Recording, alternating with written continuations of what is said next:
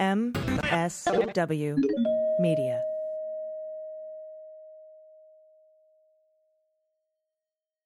News with swearing. Daily beans, daily beans. Daily beans, daily beans. Hello and welcome to the Daily Beans for Friday, March 24th, 2023. Today, more delays for the Manhattan DA grand jury as Alvin Bragg claps back at Jim Jordan. A judge rules that E. Jean Carroll jurors can remain anonymous for security reasons. Kari Lake loses Arizona again. Trump's lawyers make an appearance in the Pence subpoena case. Ray Epps has sent a letter to Tucker Carlson demanding a retraction. And abortion is legal again in Wyoming. I'm Allison Gill. And I'm Dana Goldberg. Yay, Wyoming! Yay, Wyoming, indeed. There are some good politicians doing great things for reproductive rights, to protect LGBTQ people. I mean, Michigan's kicking ass right now. Like, there is some good stuff happening, even though things are still horrifying. We do have to highlight the good things when they happen. So I know that we're going to do a little bit today, which is wonderful. Yep, and I know it's tiring to have to beat it back all day, every day. We just have to keep beating it back. But, you know, that's what we do. And speaking of awesome people who are advocating for LGBTQ plus rights, I'm talking to Charlotte Clymer later in the show. We're going to discuss her visit to the White House. We're going to discuss her getting to go to the premiere of Ted Lasso. I'm so jealous. But it's a really, really great conversation about amazing things. She's just such a wonderful person. And, by the way, Arizona Supreme Court justices have refused to hear Kari Lake's case, disputing her loss for governor. So she lost again. She's just trying to catch up with Donald. He's lost, I think, Georgia and Arizona. He's lost Arizona, 47 times now? Yeah, something like that, yeah. And good old Evan Corcoran was at the D.C. courthouse today, but not for his testimony in the Mar-a-Lago documents, classified documents case. He was there for the Trump-Pence subpoena case, right? Oh, Trump boy. is trying to stop Pence from block his subpoena to talk to the... So think about that for a second. The former president's lawyer was in court today to block a federal grand jury subpoena for the former vice president ahead of his own testimony before a different federal grand jury about whether the former president obstructed justice to steal classified documents. It sounds bananas. Like you would walk into a writer's room in Hollywood and they'd be like, yeah, we're going to pass. No one's ever going to believe this shit. Yeah, Liz Lemon would say blurg and flip the table. It would be ridiculous. It would be it's out of control. But that is our news environment today. So let's talk about it. Let's hit the hot notes. Hot notes. All right, first up from Laura Italiano at Business Insider. There will be no, and there was no grand jury testimony, deliberations, or a vote in the Trump hush money case in Manhattan for the remainder of this week, according to a source speaking to Insider. Grand jurors will return to court Thursday.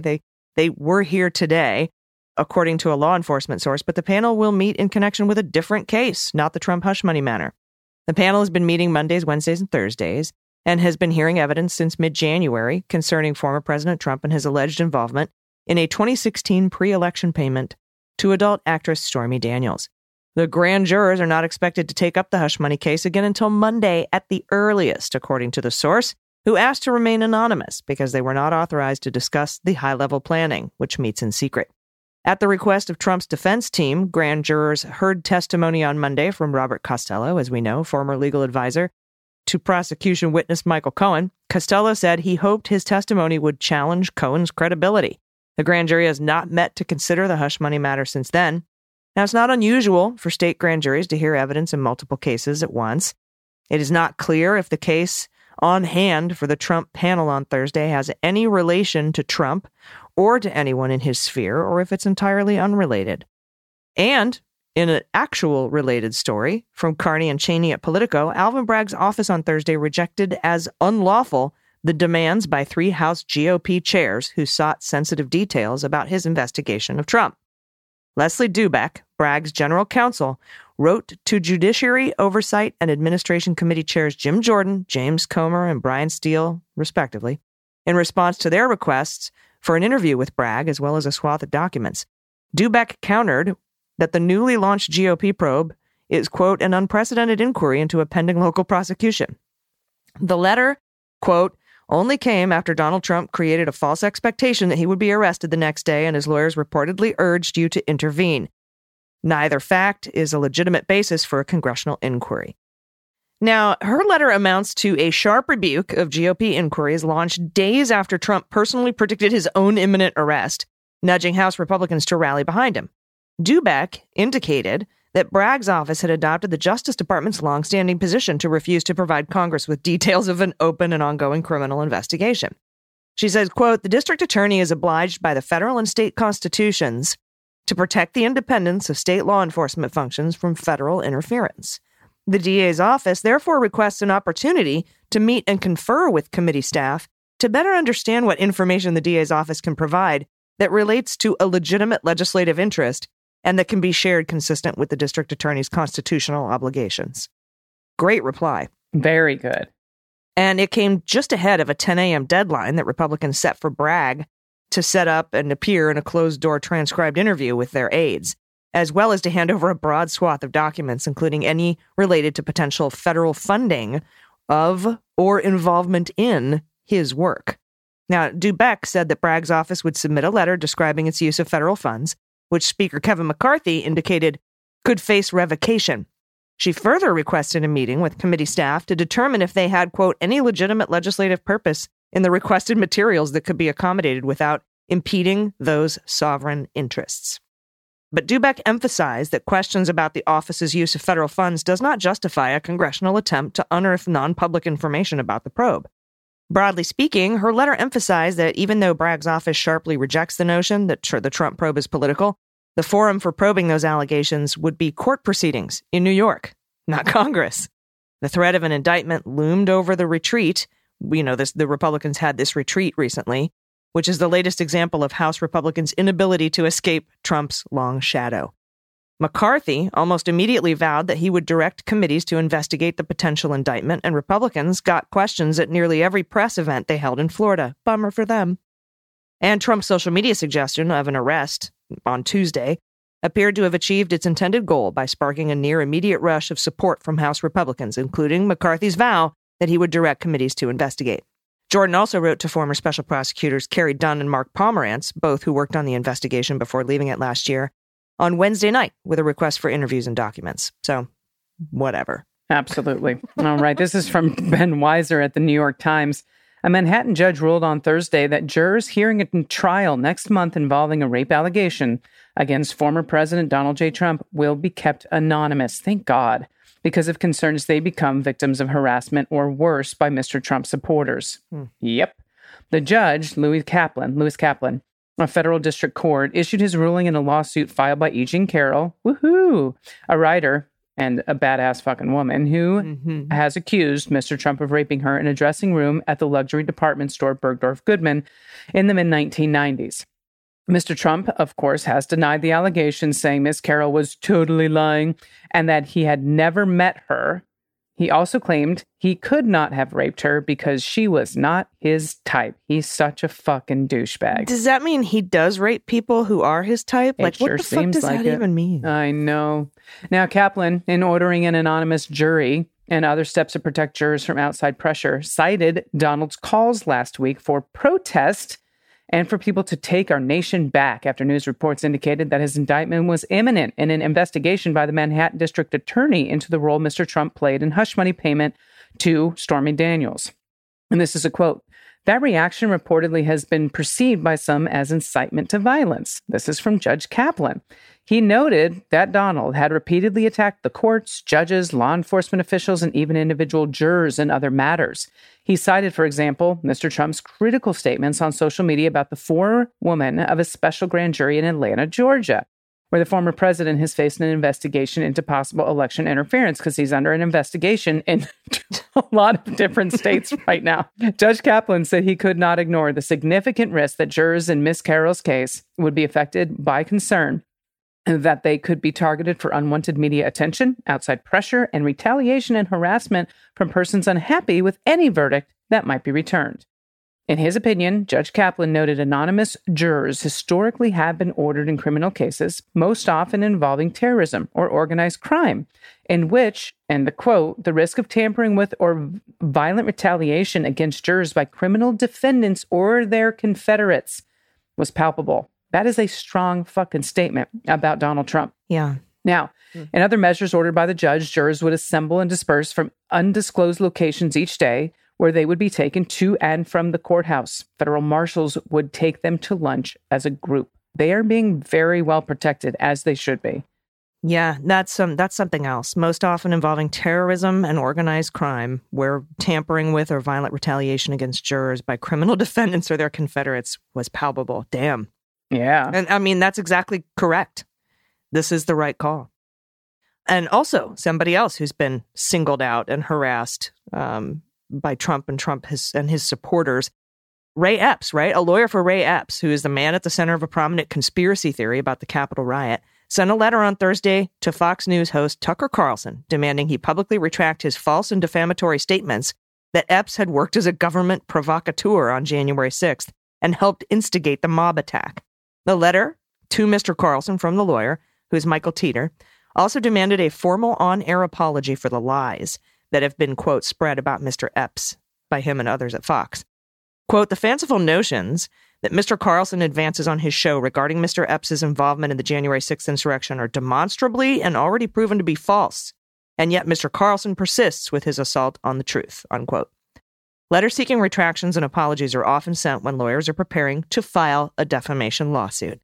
As Mr. Teeter noted, Mr. Epps' demand comes as Mr. Carlson and other top figures at Fox are already under pressure from a bunch of lawsuits. So a $1.6 billion defamation suit by Dominion, $2.7 billion from Smartmatic, all that stuff is happening.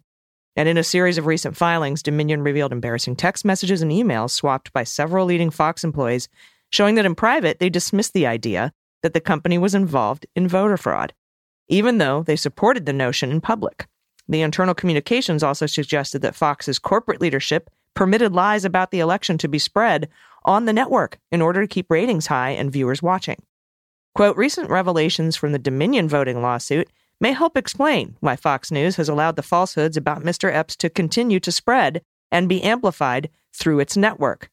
But fear of losing viewers by telling them the truth is not a defense to defamation. That's such a good statement.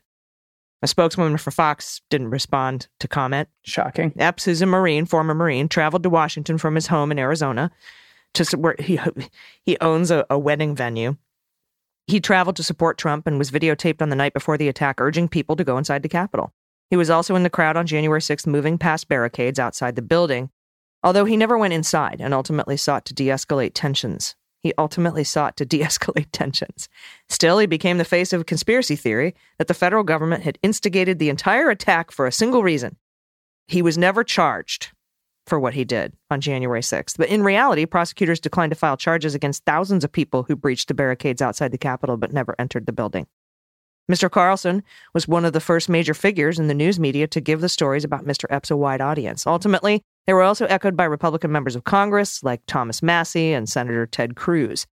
Mr. Teeter's letter requested that Carlson and Fox send written confirmation that they intended to comply with Epps' demands by March 31st. That's 7 days from now.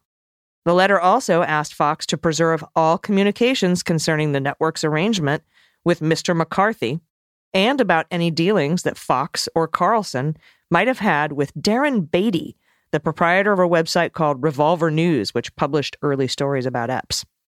The letter also noted the costs that Mr. Epps and his wife had faced by being a target of a conspiracy theory. After the false story started, the couple sold their house and business in Arizona and went into hiding in a mobile home in the Rocky Mountains. Mr. and Mrs. Epps have been subjected to threats, intimidation, harassment, resulting in significant economic and emotional damages. Each time Mr. Carlson and Fox News spreads more misinformation about Mr. Epps, the harm redoubles. Tell you what, Tucker Carlson is in a lot of fucking trouble from all sides, and I'm here for it. I hope he goes down for something. He better be. And the good news of the day, abortion is legal again in Wyoming Woo-woo. after a Teton County judge Wednesday temporarily blocked a new ban on the procedure while a new legal challenge winds through the courts. So it's not done yet, but this is a good move. And this is a quote, Wyomingites voted into law that they have a fundamental right to make their own health care decisions. And by doing so, they also agreed that the state can put necessary and reasonable restrictions on that as long as there's no undue government infringement upon those rights. That is Teton County Judge Melissa Owens. Went on to say the legislature declaring that abortion is not health care takes away from the duty of this court to decide constitutional questions of law, and that violates the separation of powers. The Life is a Human Right Act took effect on midnight Saturday after Governor Mark Gordon allowed it to become law without his signature. The legislation, sponsored by Cody Republican Rep Rachel Rodriguez Williams, attempted to speed the end of abortion in Wyoming by answering legal questions raised by a lawsuit challenging last year's trigger ban. Well, the new ban aimed to restrict abortions except in cases of rape and incest, or if the mother's life is in danger, okay? It also provided exemptions for some medical circumstances, such as if the fetus has a fatal abnormality. Unlike last year's bigger ban, the Life is a Human Right Act requires cases of rape and incest to be reported to law enforcement before a legal abortion could be performed. Go fuck yourself. Yeah. Yeah. The ban also states that life begins at conception and that abortion, which is absurd because no woman knows that they're pregnant when the baby is conceived in that moment, and that abortion is not a form of health care, an assertion that counters what plaintiffs had argued in last year's lawsuit based on a constitutional amendment that grants Wyomingites the right to make their own health care decisions. You know what's really cool? Tell me. That constitutional amendment was put in place by Republicans so that people didn't have to go along with Obamacare. Oh my God, that's fantastic. Thank you for that little gem, AG. Tee-hee. Yeah, the quote continues, when women are pregnant between conception and childbirth, they are not equal to men. John Robinson, one of the lawyers representing the plaintiffs, said on Wednesday of the law's implications. They are merely vessels carrying fetuses, and their rights to equal protection to healthcare, religion, and numerous other unenumerated rights, and some enumerated rights, are implicated by that choice by the Wyoming legislature. So the lawsuit was amended on Tuesday to include a challenge to Senate File 109. That's legislation banning medication abortions that Gordon signed into law on Friday. Wyoming was the first state in the U.S. to ban medication abortions. That law goes into effect in July. God. Yep. What is going on? Yeah, everyone needs to listen to Feminist Buzzkills with Liz Winstead, by the way. Oh, yeah. You get everything that you need to know about abortion AF and what's going on with the laws being signed and being blocked around the country. All right, we will speak to Charlotte Clymer after the break to discuss her trip to the White House today and her invite to the Ted Lasso premiere. We'll be back soon, Daniel Boone. After these messages, we'll be right back. So, no matter who you are, no matter where you live, no matter who you voted for, we all probably, I assume, we all know someone who has, or have been that someone ourselves, actually, that's struggled, that's felt isolated, that's felt anxious, that has felt alone, right? And it's actually one of the many things that believe it or not, that we all have in common as human beings, right? And so that means that it's something that we can all, and should talk about with one another when we're feeling that way, or when we recognize that in someone feeling that way. So please, we encourage everyone, and this is a big theme of the show, is to check in with your neighbor, your coworker, your friends, your family, and ask how they're doing, and listen sincerely. You all ask questions for a living, but you also listen for a living. So, who am I preaching to? The choir, that is. Okay. And while it's easier said than done, we also have to know that we shouldn't be afraid to ask for help ourselves. And that does take a lot, especially when it's something that has such a negative stigma to it, such as mental health. And it doesn't need to be that way. And if you can ask for that help from a professional, fantastic. If it needs to be a loved one, equally as good in a lot of ways, because sometimes you just need to let that pressure valve release. The president is working on, and his own team, although his team is real, our team is make-believe. I don't know that, despite what the people at FIFA and EA will tell you. We are actually a make-believe team, but they're working very hard to make sure that that option is available to as many Americans as possible. Now, look, I know in this town, a lot of folks don't always agree. right? And don't always feel heard, seen, listened to. Yes, but I truly believe that we should all do our best to help take care of each other.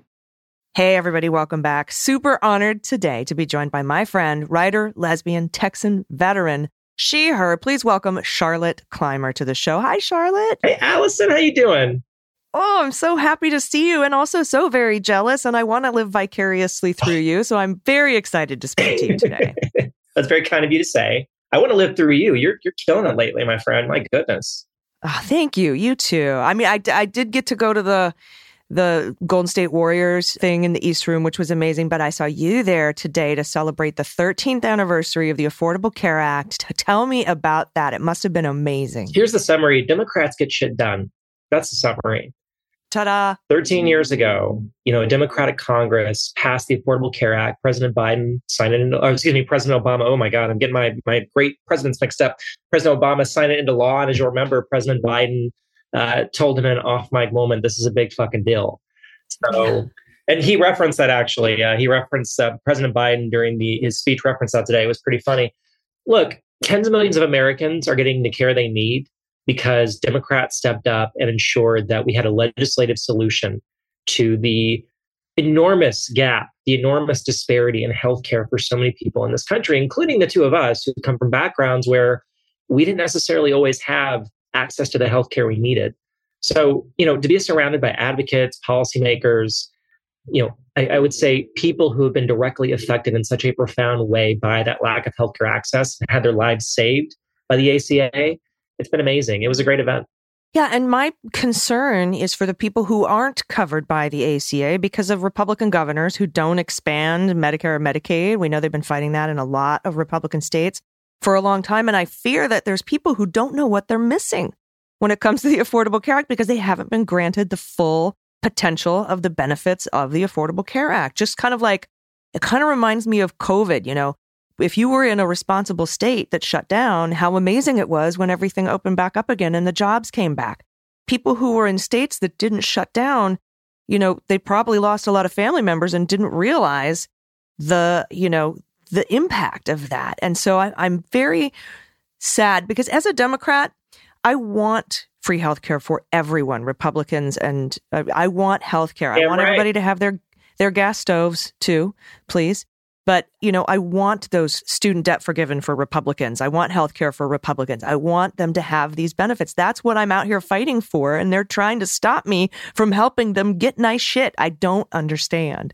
It's, I was telling someone today, there was this doctor sat next to me, wonderful man. He works at a community clinic in Chicago, where he's been there for almost a decade since ACA was passed, really doing the hard work of going in day in, day out and serving the needs of his community members.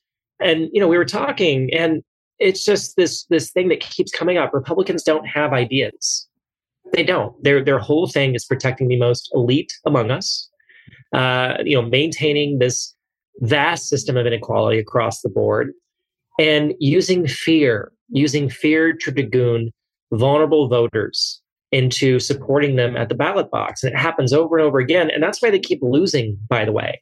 That's why they've lost the popular vote in, 7 of 8 of the last 8 presidential elections. That's why they didn't do nearly as well as they thought they would do in the midterm, because Americans understand that Democrats have ideas and solutions. And all Republicans have is fear. And they're sick and tired of it. Americans are sick and tired of being told what to be scared of. They're looking for leaders to step up and tell them how they're going to make their lives better. Yeah, 100%. And I mean, that's what Republicans do. They get into power by redrawing lines as minority rule. They wreck shit. And then they say, look, democracy doesn't work. We need an autocracy. We need a single leader. We need a dictator. We need a king. And then they convince the uneducated citizenry that the democracy is a problem. It's slow, gridlock. We never get anything done. But they go in and make sure that we, do their best that we don't get things done. I mean, look how hard it is just to pass the Affordable Care Act 13 years ago. We were hanging on by a thread with 59, 60 votes to get that thing passed. And we had to make a lot of concessions to get it passed as well. Yes, we did. And here we are on the 13th anniversary. And by the way, let's point this out real quick, because I can't stand purity politics. I think it is one of the biggest obstacles. If we had tanked that legislation because it wasn't single payer, or because it didn't have all the progressive goals that we wanted, imagine where we'd be right now. We wouldn't have the ACA. We wouldn't have all of the building blocks on top of that. All of the healthcare advances that we've made for marginalized communities that were built on the foundation of ACA, for example, trans healthcare on so many different fronts. We'd have none of that right now. We would still be griping and saying that we were the smartest people in the room, and that at least we could stick to our values and be happy with a moral victory. That's bullshit. I am so happy that Speaker Pelosi stood strong, that President Obama stood strong, and that they fought for millions of Americans who needed that care at the moment when it was most critical.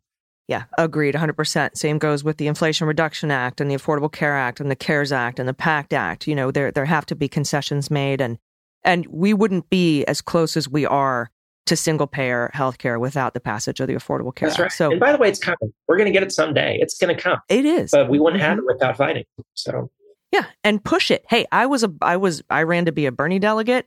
He didn't win the nomination, so I voted for Hillary. I was a Warren Democrat. She didn't win the nomination. I voted for Biden because I know it's better to have a seat at the table than to not have a seat at the table at all. You can't push our leaders to the left if the leader is a Republican or an autocrat. There's just no possibility to do it. They don't.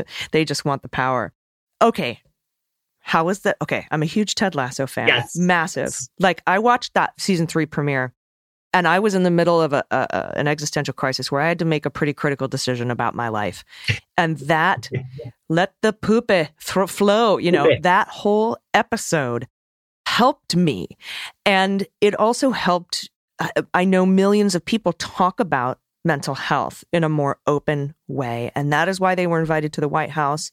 And you went to the premiere. Talk a little bit about your going to the premiere, what it's like and what it means for this country, especially during COVID when we were all so depressed, to have Ted Lasso come into our lives and help us talk more openly about mental health. So picture this in Sophia's voice. Picture this. It's the United States in late summer of 2020 or early fall of 2020, and I'm depressed as hell. There's a lot going on. My mother had just died. The election was raging.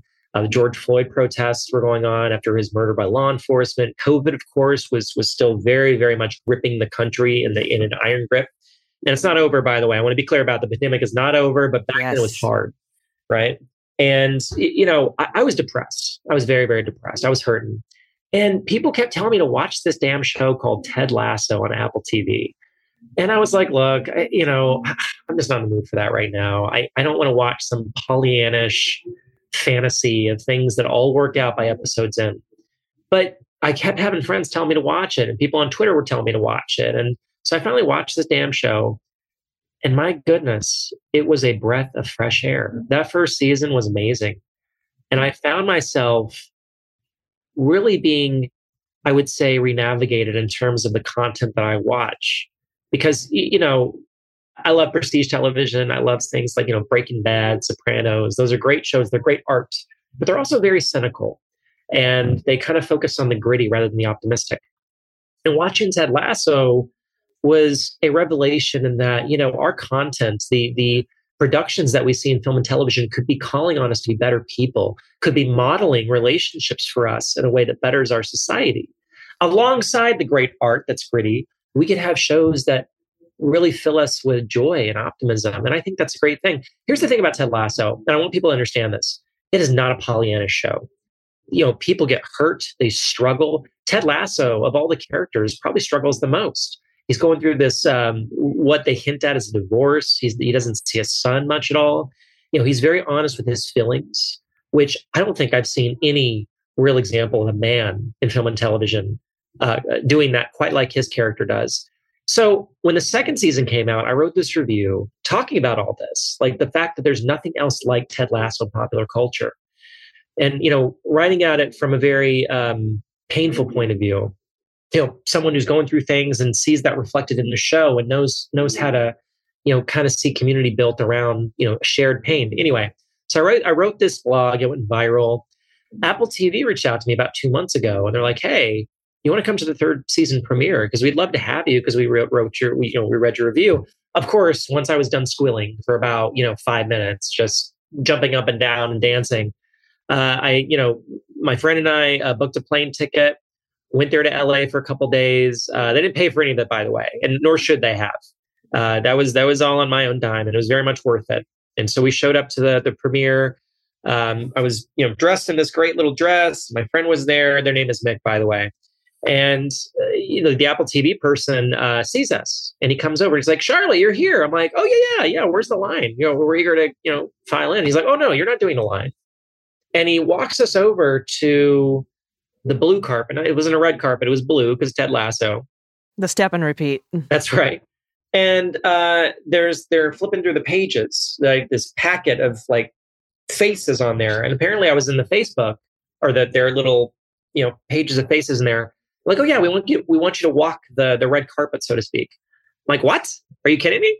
And Mick, I think, starts hyperventilating. I mean, and I was doing that in my heart, honestly, because I've never done that. I've never walked a red carpet at all. So we start walking it. I mean, there's all these cameras and photographers, and I probably looked awkward as hell, to be honest with you.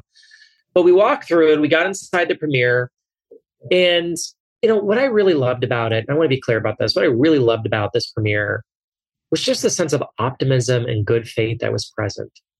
Everyone there was just nice. It's like we were all on the same page, that we wanted this to be an event where people could just let their hair down, be themselves, be vulnerable, enjoy the show, and not feel on guard. I didn't feel on guard there the entire time. I felt like I was around my people, my folks who understand what the show means and what we want to see in our future as a collective society, reflected in the optimism and good faith of the show. I got to tell you, Allison, it was amazing. By the way, the first 2 episodes are incredible. If y'all have not started watching this show, you should watch it. If you have watched the first seasons, the third season is very, very, very much worth watching. I think it's going to be the best season yet, personally. I agree. And by the way, I've binged the entire thing multiple times. It can be done pretty quickly. Yeah, and there was nothing like in I think it was in July maybe, or August, September, something at the end of 2020 there. I was also very depressed. Oh yeah. And we got the Christmas episode. And it wasn't even Christmas. And boy, did they go out of their way to just make you feel good and laugh. Oh my God, it's so funny. And we talk, my friends and I talk about specific episodes now. We'll be like, "Ooh, let's watch the Rom-Communism episode." It's not called that, but that's what we call it. That's one of my favorites. The one where Rebecca sings "Let It Go." I mean, just the Beards Night Out, right? That's a fantastic episode as well. The dart scene with the darts. Oh, the darts. Yeah, barbecue sauce. We call that. We call that the barbecue sauce scene with the 2% milks, although they don't show up. But these moments when I remember when Rebecca was sitting at the table and she's like, "That's it, isn't it? I just have to be brave enough to let someone love me." That's right. So, something to that effect. And I was like, "Oh, damn." Like they reach into my soul and pull out what my inner monologue knows is right and puts it right up in front of my face. And it's just fantastic. And so I'm so happy that you got to go to that. And I loved that they were at the White House. I loved when I saw the photo of the Believe poster above the Oval Office. And I just think, you're right. We need more things like that in popular culture that we can all get behind, because it's not just about the show. It's about what it does to us, and it's about the community that it creates. Like you said, you felt totally fine being you were home amongst your people. And the show too, and I want to be, I think this is very important to say, the show has made me question, how empathetic am I being toward others? Yes. Am I making the kind of effort to understand where other people are coming from that I see in the show? And it's really made me kind of challenge myself and a lot of my assumptions, a lot of the way my interpersonal relationships, maybe be more considerate of others when they're going through something. And look, I think there might be cynical people listening to this and saying, "Well, that's what you should be doing anyway." I'm like, well, yeah, but a lot of us come from backgrounds where we didn't see that modeled for us. Yeah, and we can always be better than who we are right now. That's right. No one is so amazing that they can't improve. Which is one of the lessons of the show, by the way. Lasso is not this perfect person. He makes mistakes. He does some wrong things sometimes, and he has to recognize them and try to do right by others. And that's where we all should be, is trying to do right by others and recognize that we're all works in progress. Yeah, 100%. That's such a beautiful sentiment, too. And I just want to let everybody know, full disclosure, I'm not being paid by Apple TV or Ted Lasso to talk about this. Yeah, fucking dime, let me tell you. This is all just from my soul. It's truly just an incredible show. And I'm so, so proud of you, my friend, and everything that you're doing. Your voice is so important. Everybody follow Charlotte on all the social media. Check out her blog. Let everybody know where they can find you. Oh, yeah, absolutely. So my blog is called Charlotte's Web Thoughts. It's on Substack. I was just nominated for a 2023 GLAAD Media Award for Outstanding Blog, which is awesome. Yes, congratulations. You can go subscribe at charlotteclymer.substack.com. It's completely free to read. You don't even need to pay. I would love to have your paid subscription, let me tell you. But it's free to read. And it's important to me that folks can access it, even if they don't have the resources to do so. Allison, can I just praise you for a second? Uh-oh. You are killing it, my friend. Oh my goodness. You have had such a strong and unwavering, I think, approach to not only charting all these indictments going on or possible indictments that are coming, but you keep people in perspective. You do it honestly. You are, and I mean this in the absolute best sense, you are the opposite of a grifter, the complete opposite. Everything you do is so good faith. You're so transparent. You get people to understand what's at stake, and then you encourage them to be part of the solution and working toward that day when these people are going to be held accountable, and we'll build a system in a country that reflects all of us and doesn't leave anyone behind. Oh, gosh, I hope so. I mean, that's, again, like none of us are so perfect. Neither is our democracy. And that's what we're working toward. And we can always work towards it because we can always improve. Thank you so much for spending some time with me. It was so great to see you, my friend. Next time we're in the same city, we will have to hang out. And next time you get invited to a Ted Lasso thing, let me know. Hey, you'll be at the first on my list. I'm not even kidding about that. I love you, my friend. I love you too. Everybody stick around. We'll be right back with the good news. Everybody, welcome back. It's time for the good news. Who likes good news, everyone? Then good news, everyone.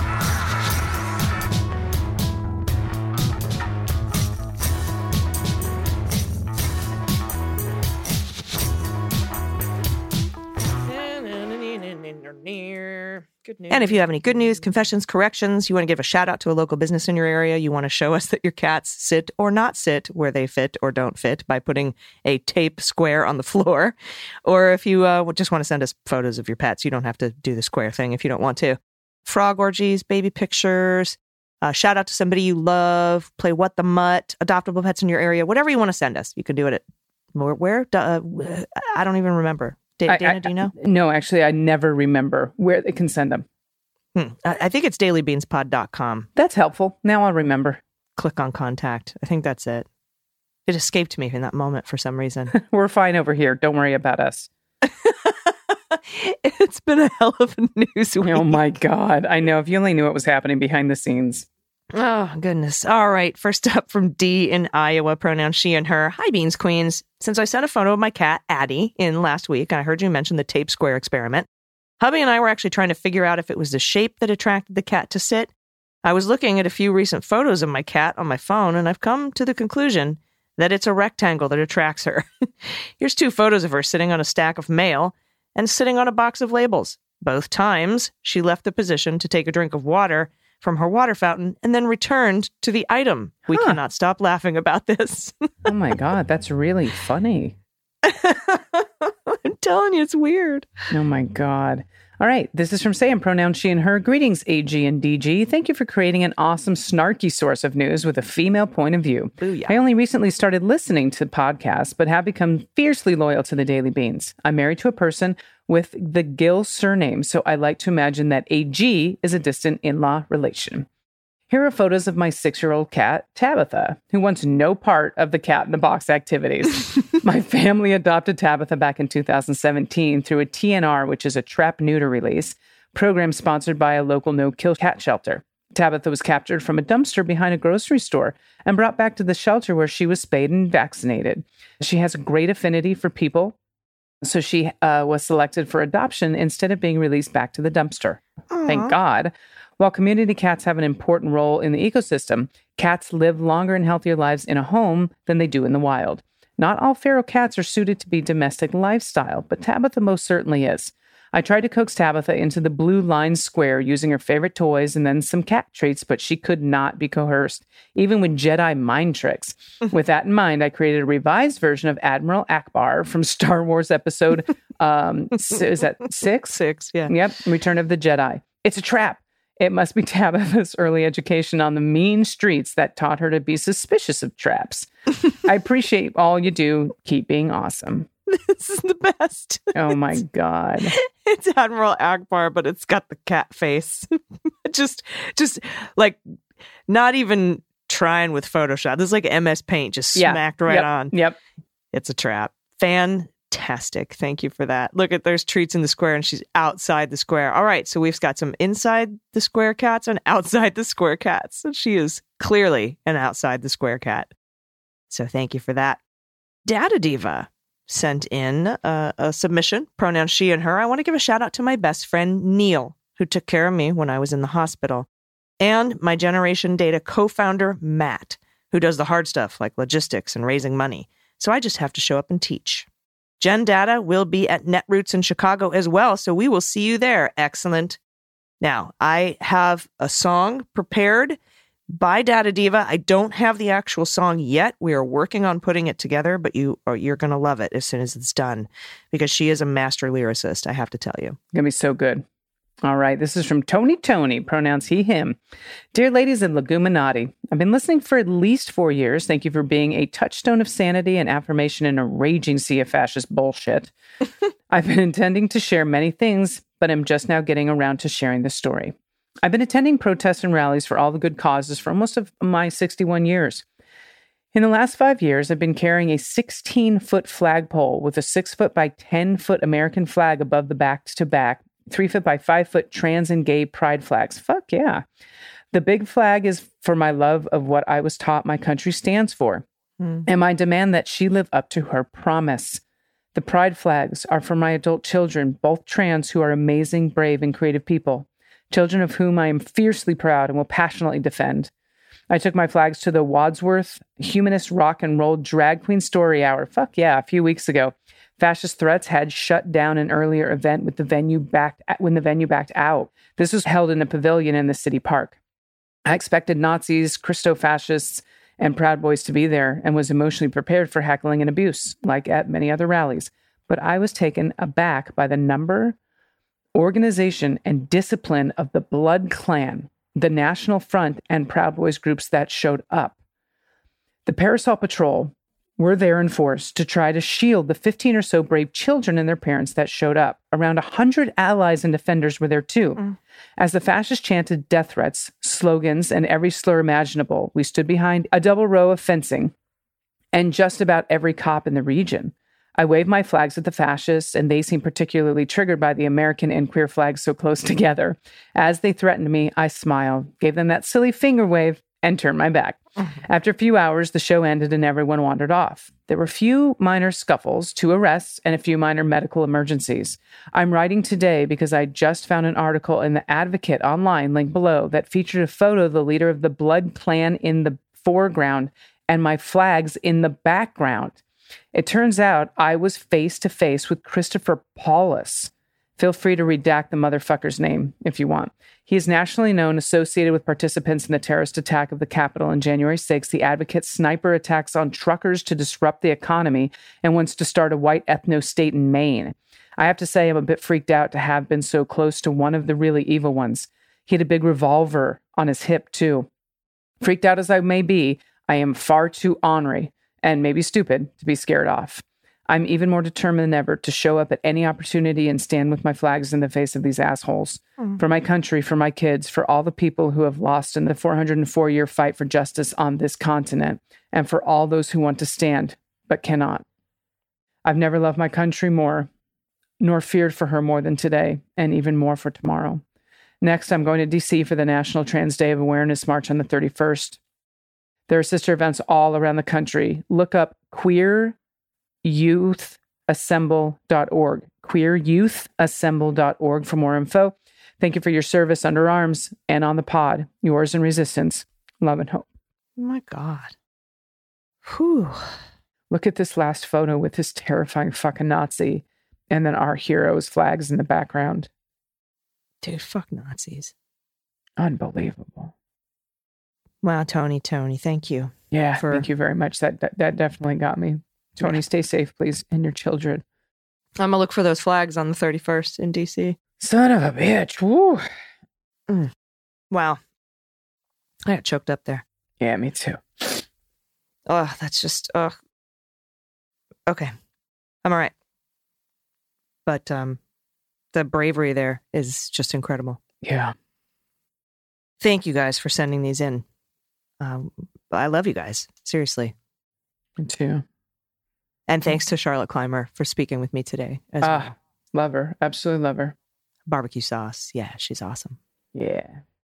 All right. Any final thoughts before we get out of here for the weekend? I mean, obviously, we're going to have the Beans weekly wrap up for the patrons. We're going to have the Jack podcast on Sunday. We're going to have Jennifer Rogers as a guest, NYU lawyer. Amazing legal mind. He's going to join us to talk about all the Corcoran stuff. And, of course, we'll do a cleanup on Aisle 45 bonus episode with Pete and me as well for patrons of that show. So thanks to everybody for listening. It's been another amazing week in the news. This was the busiest week in the news that I've seen in 5 years. We'll see what next week has in store. So until then, please take care of yourselves, take care of each other, take care of the planet, take care of your mental health. Vote blue over Q. And take someone with you. Go vote, Wisconsin. I've been AG. And I've been DG. And them's the Beans. The Daily Beans is written and executive produced by Allison Gill with additional research and reporting by Dana Goldberg.